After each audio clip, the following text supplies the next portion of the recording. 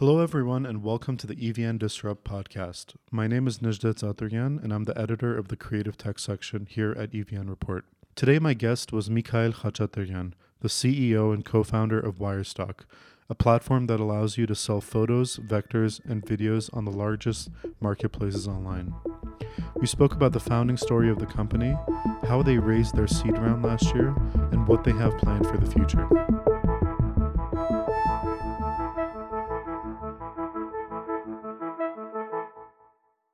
Welcome, Mikhail. Thank you. Thanks for having me. Thanks for being here. Mikhail, let's start a little bit with your background. Where'd you grow up? I grew up here in Yerevan. In Yerevan.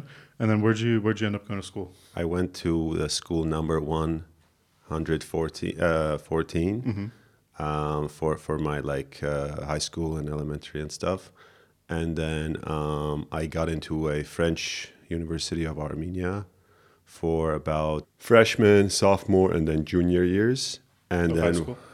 No, for college. Oh, for college. Yeah, it's a university in Armenia in Yerevan called French University of Armenia.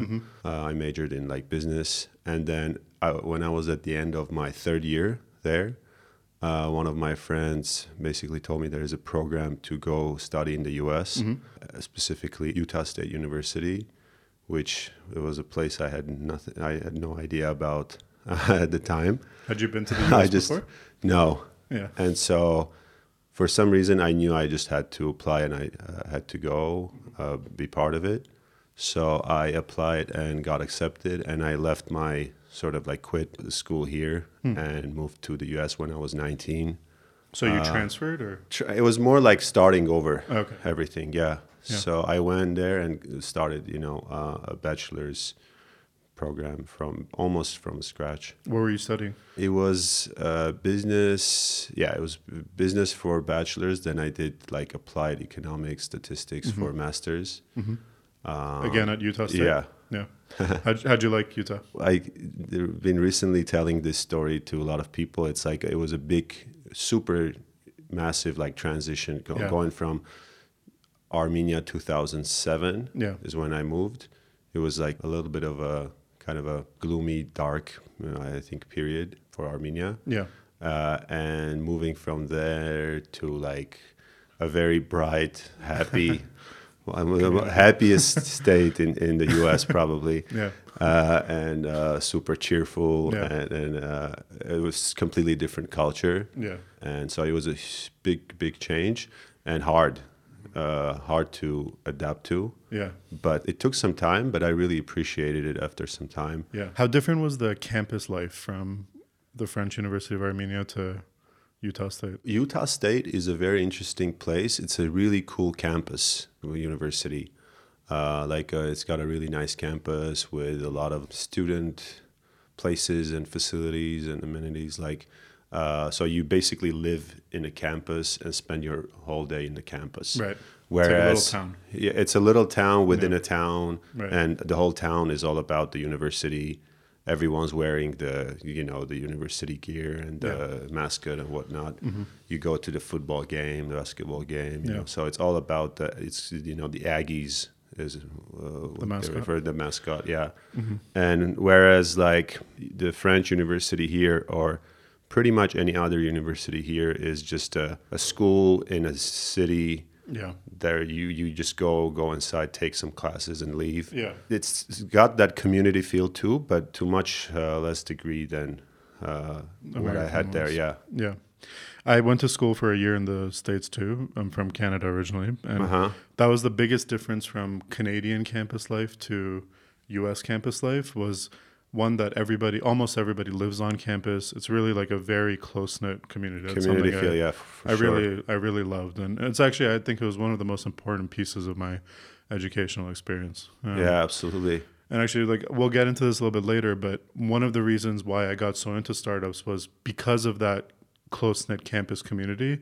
There were so many initiatives and communities on campus that were, whether it was pitch competitions or startups, you meet some of your friends that become your lifelong friends, and then you end up being co-founders. And I think that's such an important part that we sort of need to work on building in Armenia. Absolutely, yeah.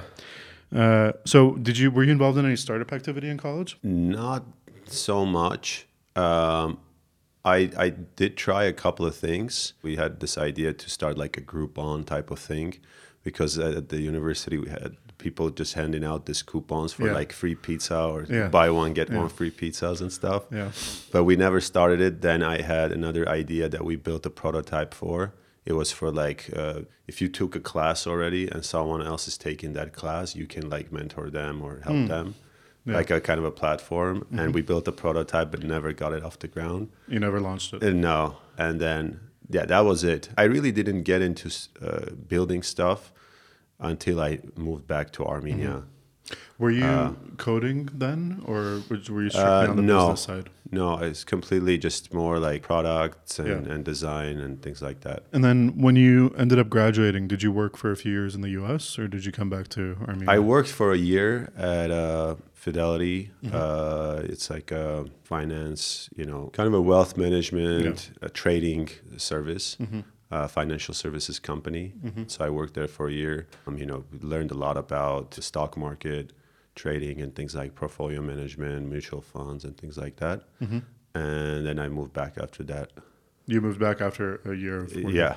What were you doing in Armenia before you started Wirestock? So I moved back. My background at the time was more into like finance and portfolio management and things like that. Essentially, I tried to kind of continue a career in finance in Armenia. But what I realized was that the things I learned over there, not applicable. Yeah, the market is just different. That much, and the market is different. Market is smaller.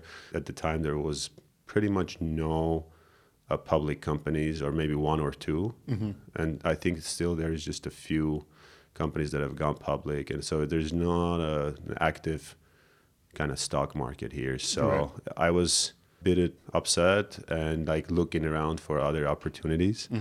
And at the time I had this friend who was a software developer and was really into building games, mobile games. This was like 2013. I would just see him on the street, random, like Yerevan, kind of run into people type of things.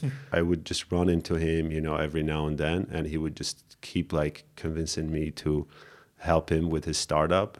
And he was building, like he had this really interesting mobile game idea that he was really enthusiastic about building. And so he just kept asking me to help him with product development, financial stuff, fundraising, even like setting up a company in the US, like legal stuff. I kept refusing it. I'm like, I don't know anything about software. Like I've never built anything myself. I don't know how I can help you. It was basically what I was telling him.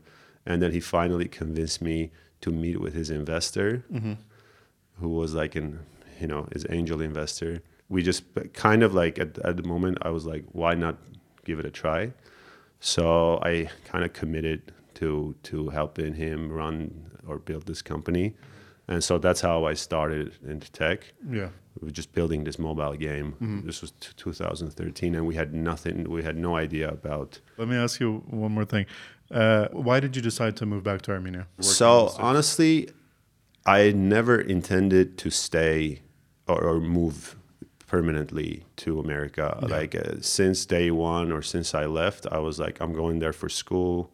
And then maybe a couple of years of like working somewhere to get experience, etc. Although really, there were a lot of problems here back then, but I still had a lot of friends and I enjoyed my life here a lot and growing up.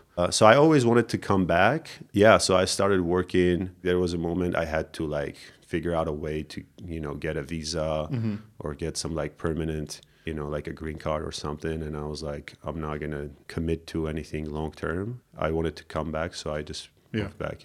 So let's get back to the gaming startup with your friend.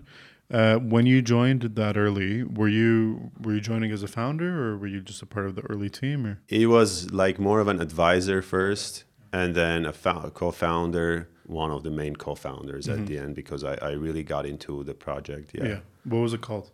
It was called Wizard Race. Wizard Race. Yeah. How far did you guys take it? We built it. It was a 3D game on like iPhones, like an iOS. And it was basically wizards racing against each other. Okay.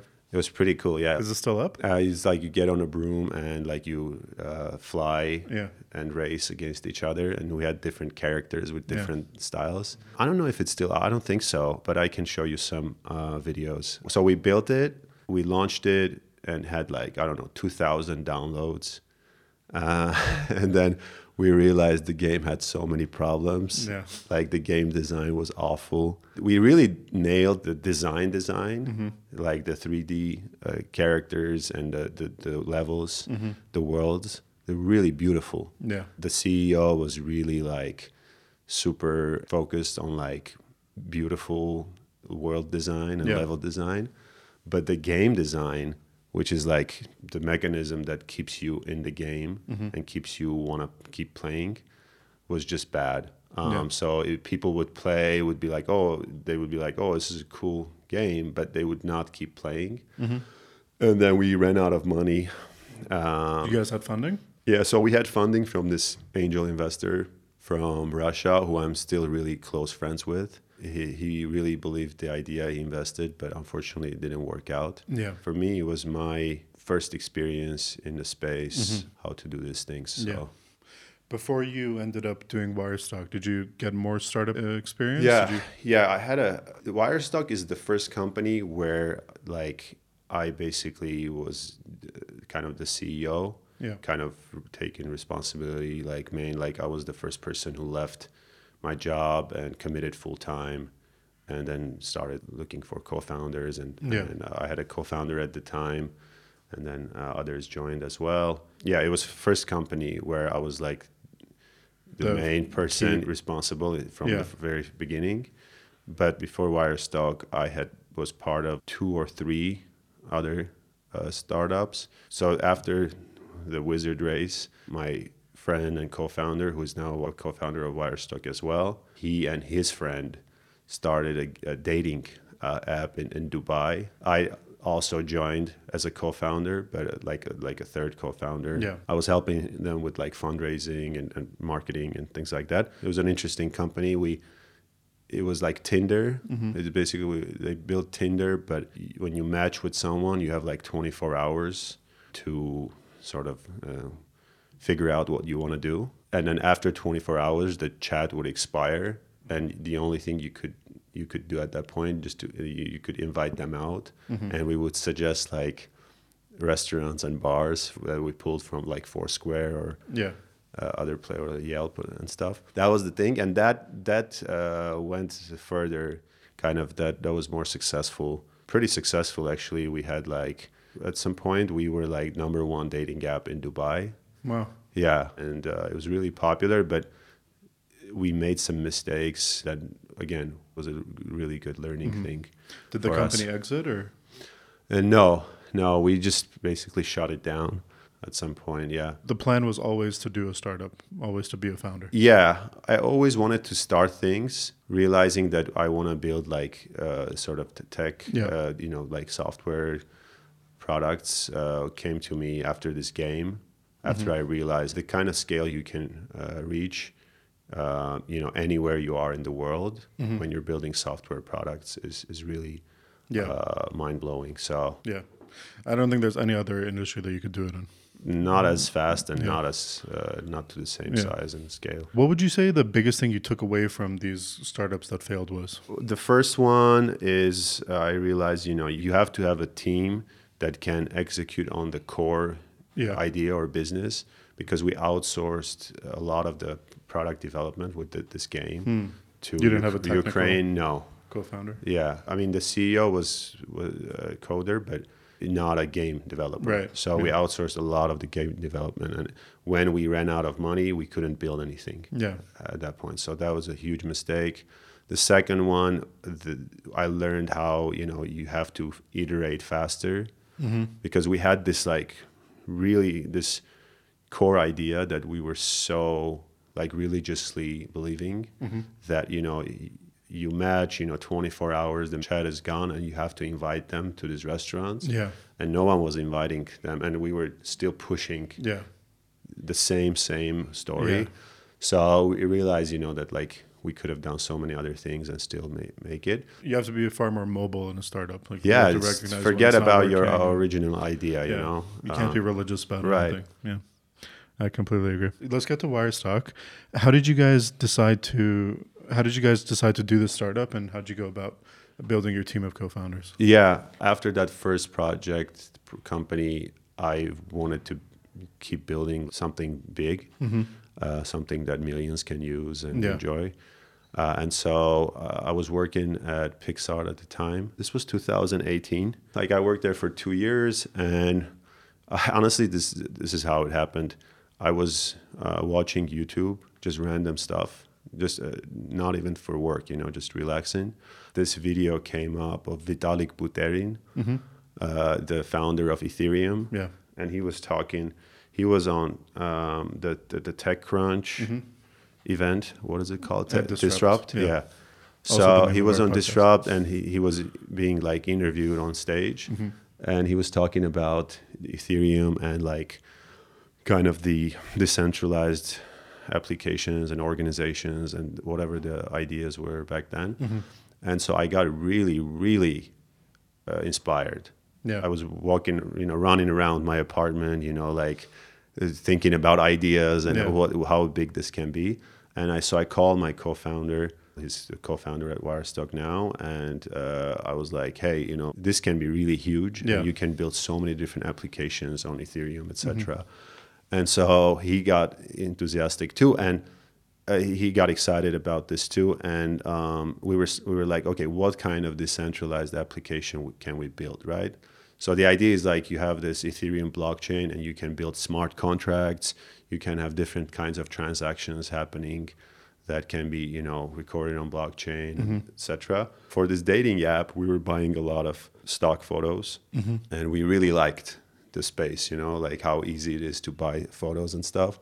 So he said, you know, how about we build a platform where people can buy and sell photos and videos, etc., and it can be on blockchain. So like the copyright transactions or licensing transactions are all on blockchain. It would be cool, kind of more transparent, secure in a way, you know, etc. And I loved it. So we told our other co-founders who had more technical background and could help us build and execute on this, and we got all super excited. Yeah. And now here we were, you know, about to build this blockchain-based stock photo platform.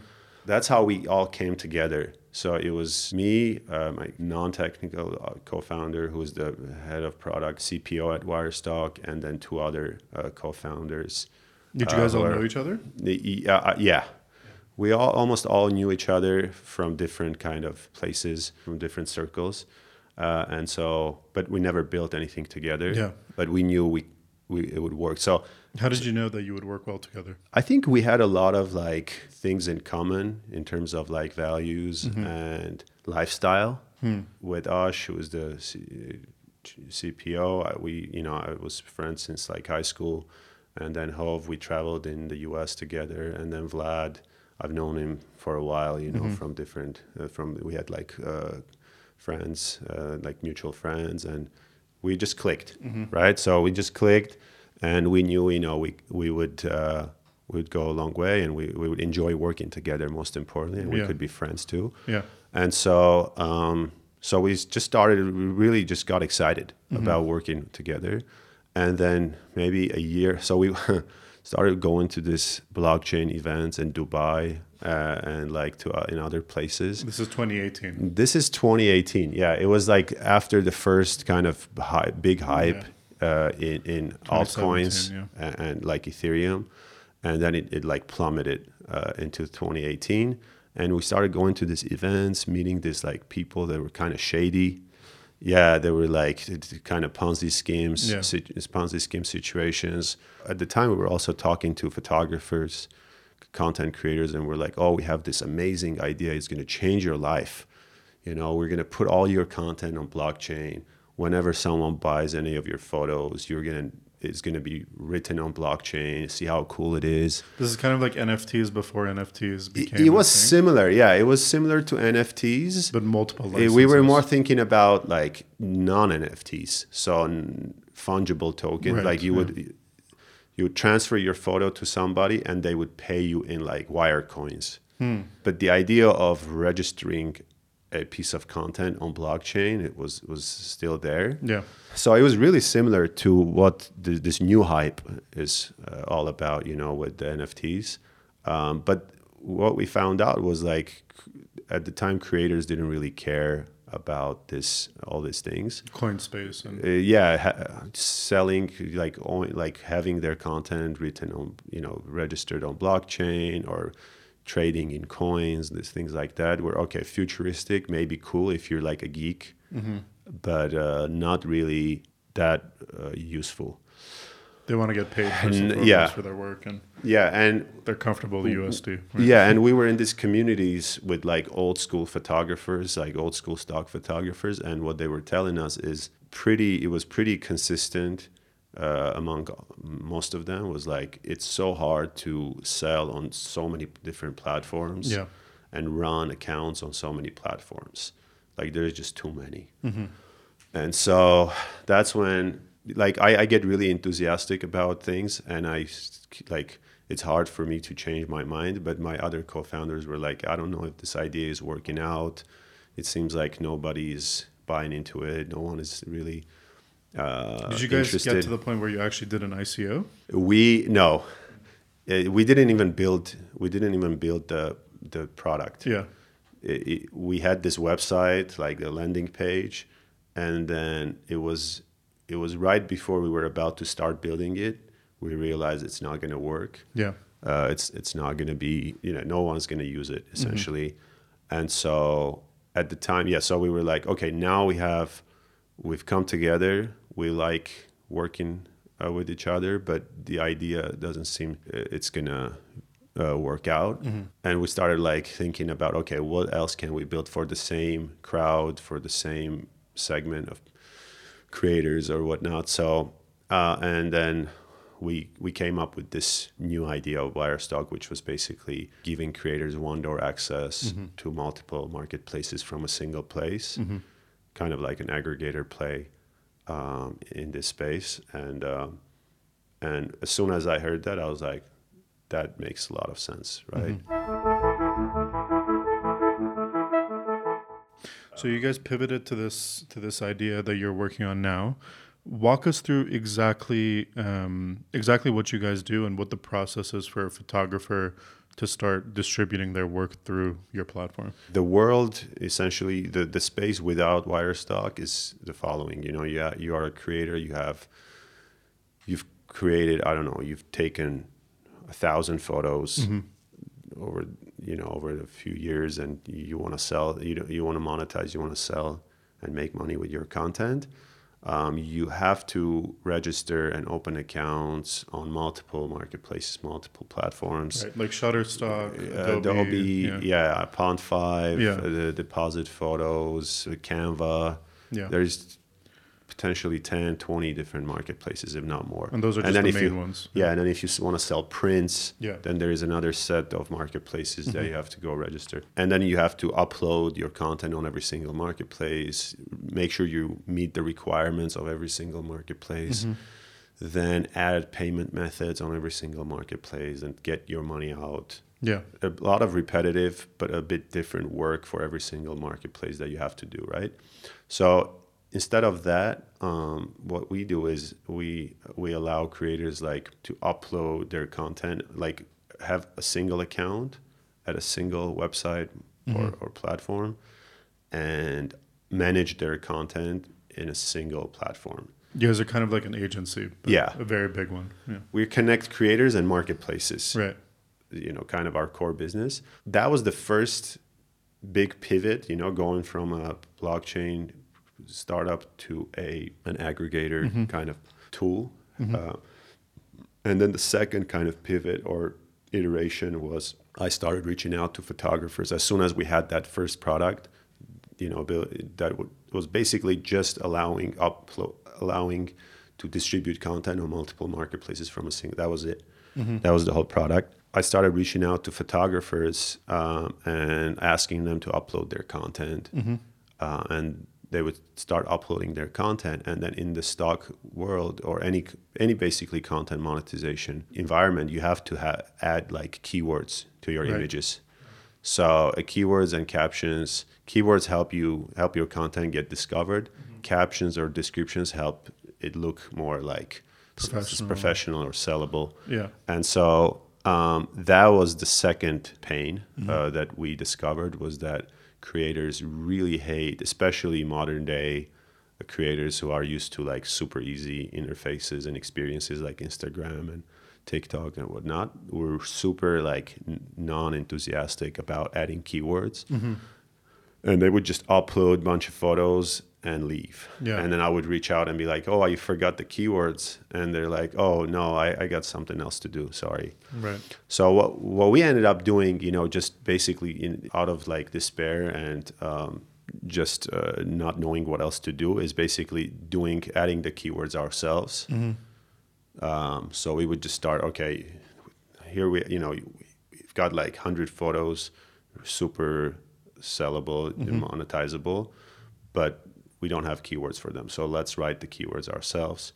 And so we started doing that. And then as soon as we started doing that, we realized, okay, now they're coming back and they love seeing their photos listed on these marketplaces.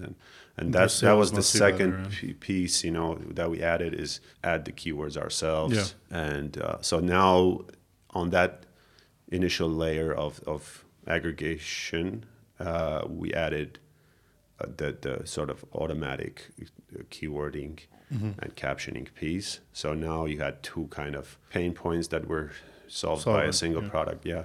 You said automatic. Are you doing that using machine learning, or do you have teams that work on it? In the beginning, it was all like manual, and then we added a few sort of layers of like automation, and then like now it's sort of like a combination of manual and ML based keywording, and we use both like a computer vision model that would like sort of understand the context and detect objects and suggest keywords based on just the photo itself. And then we have a model that you write like a few keywords, and it would basically generate more keywords. So a text to text model and a photo or image to text model. So if I'm a photographer, I can put in a few keywords.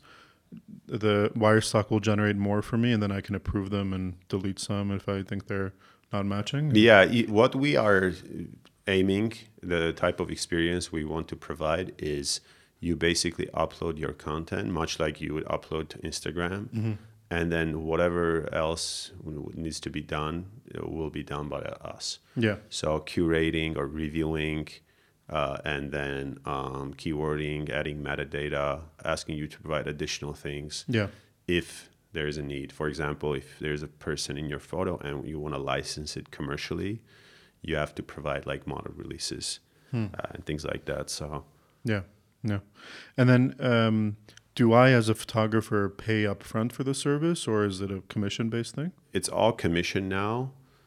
We might add like some sort of a premium plan that we're working on that will, give like additional perks type of thing. But as of right now, it's all free, only commission-based. How did you guys go about getting your early users?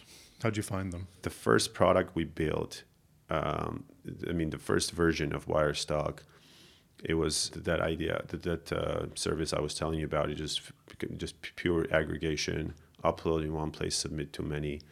And then, so when we first built it, our just natural next move was to reach out to people who were already selling photos on these marketplaces. Yeah. Like creators on Shutterstock or Adobe, etc., asking them if they would want to switch or start selling through us because we're easier, faster, etc.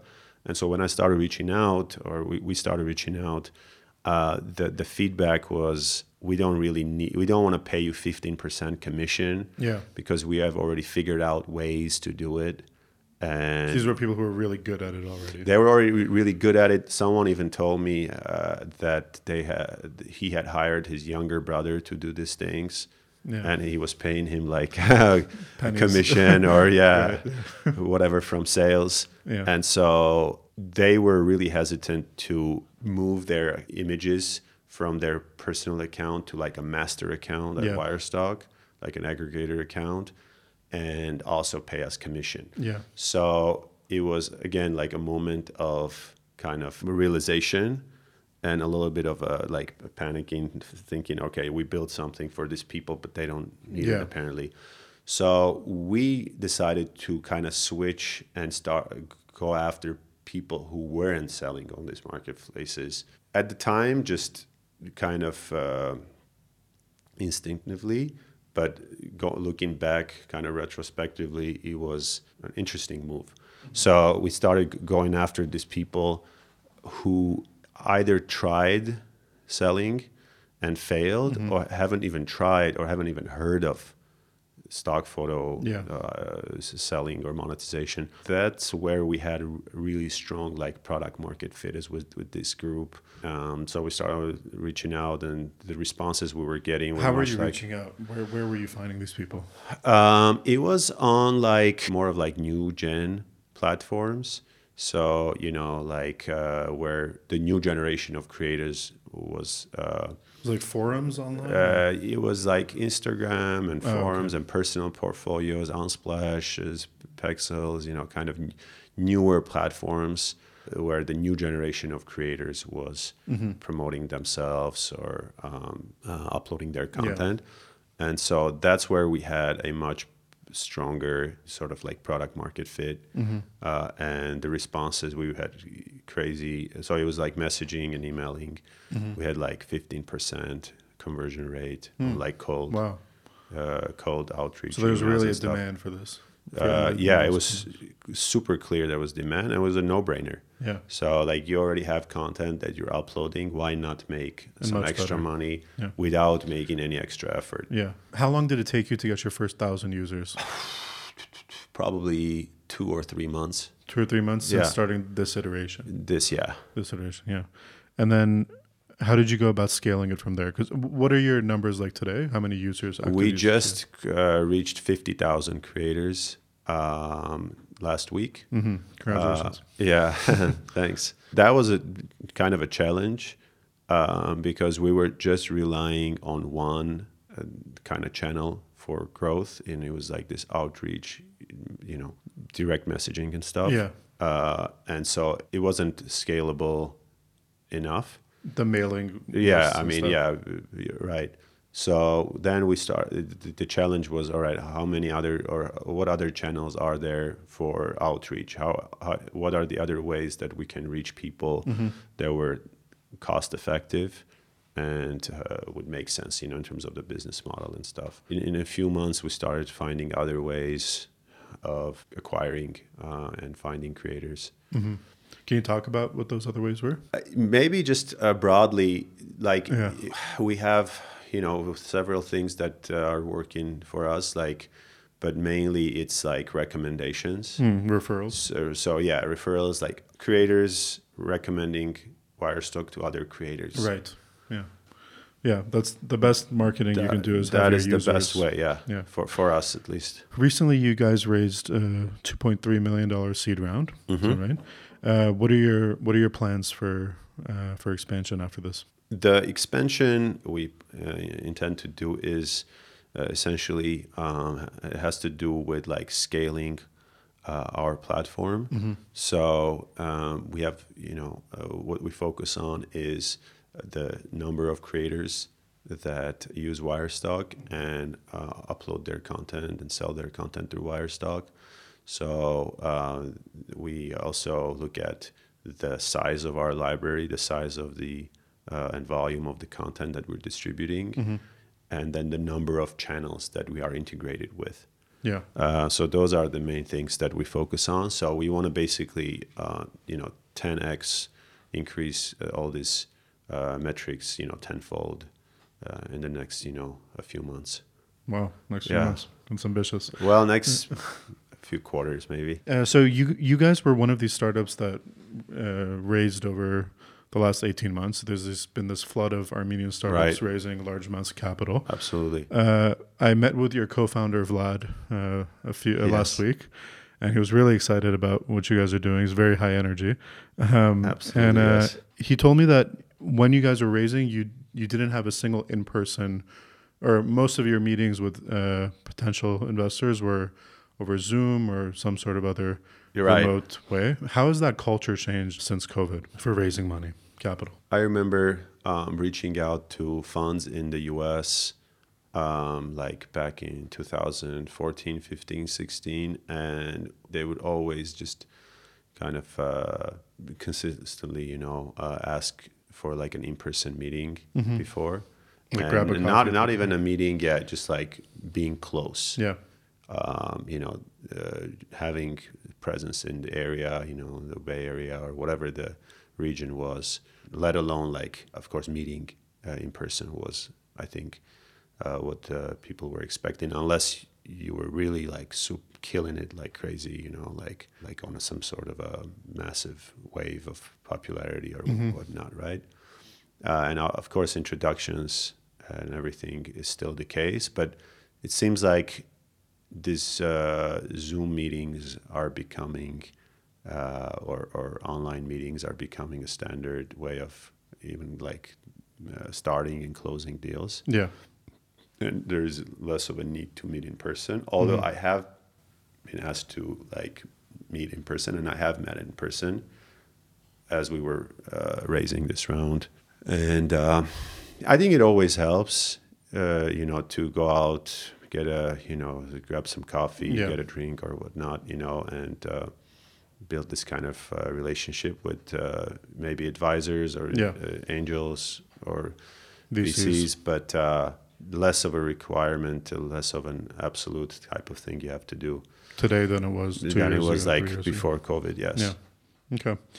And you have a pretty big team here in Armenia now. It's your primary offices are in Armenia, but do you guys also have a presence in California?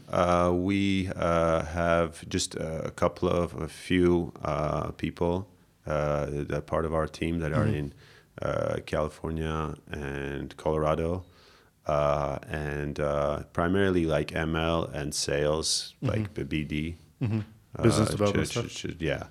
Areas. In California. Yes. Yeah. Do you split your time between Armenia and California? Yeah.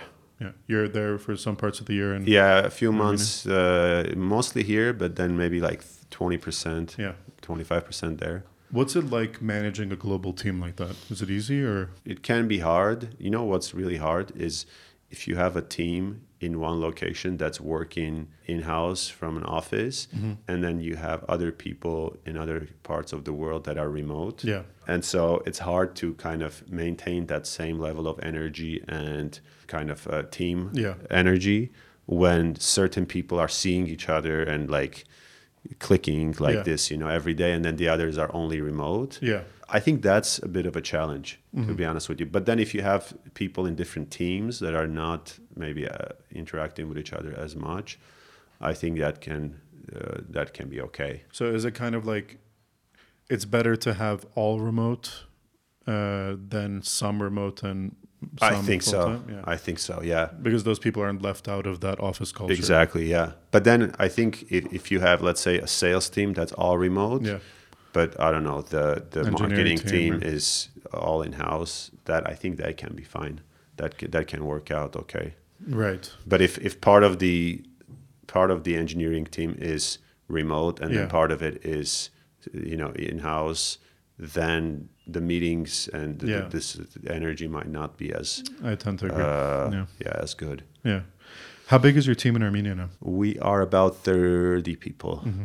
How much of that is a technical team? Quarter of that is technical. And then you guys have a lot of keyword specialists and content writers. That's a separate team outside of this group. That we have like a big remote content team. Not in California. No, it's like around the world. Around the world, yes. Yeah. Let's get to our final question. What's the grand vision for Wirestock? Where do you see this in 5 to 10 years? We see clearly that there are dozens of millions of creators out there who are creating super interesting and commercially interesting content that has or can have monetary value, we also see that big majority of them are not aware of that.